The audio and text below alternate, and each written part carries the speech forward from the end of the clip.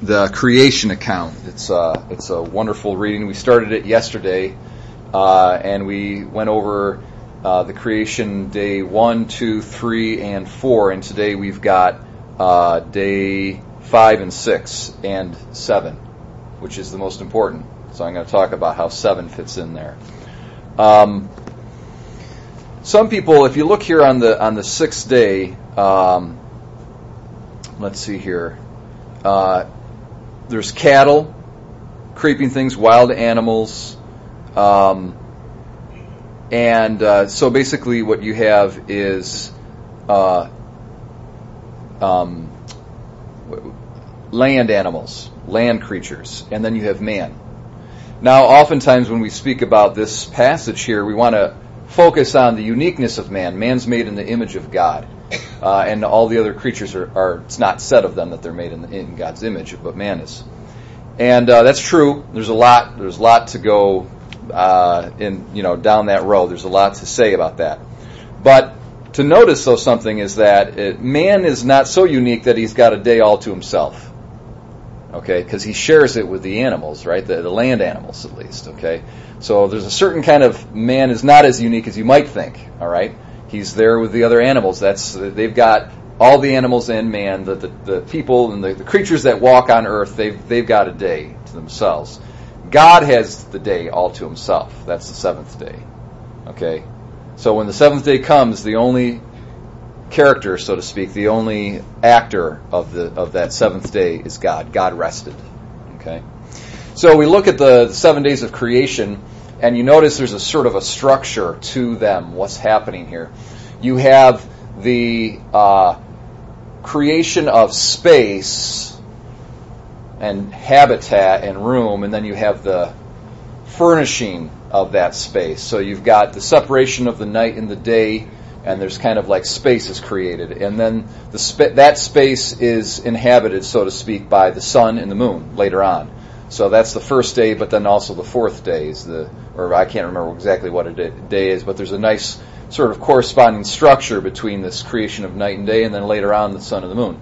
And then you've got the creation of the heavens and the seas. And then later on there's another corresponding day where the birds now are basically the inhabitants of heaven, so to speak, and you've got the fishes that swim through the seas. So you've got this creation of space, then you've got what inhabits it. And then you've got the appearance of the dry land on one of the days, and now here on the fifth day that we're reading about, you've got all the land creatures that dwell on the land. So you've got a creation of space, and then that space is being populated. And they each form these nice basically 3 pairs, okay, forming to 6 days. But then there's an odd day that doesn't have any corresponding pair, and that's the 7th day. It's totally unique. It's like the crown of all of the 6 days. It's like the keystone. It's like the roof of the house. And it binds everything together. So what also you have from this 7th day is you have time. The idea of time comes in. Creation is the creation of the universe is being presented to us in terms of a week.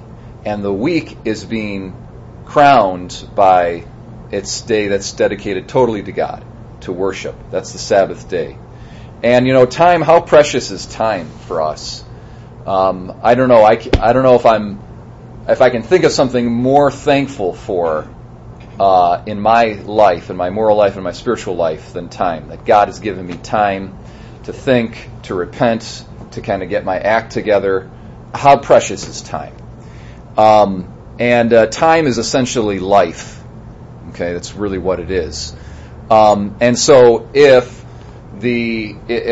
God is saying, if our scripture text is teaching us that the worship of God, the Sabbath day, really should be the linchpin and the structure and the framework and the center of our time, then it's saying that the worship of God needs to be the framework and the center and the structure of our very lives. That's what's being taught here, is that the worship of God is the most important thing. So man, in a certain sense, is kind of like he's a little bit of a side thought. God's the main, most important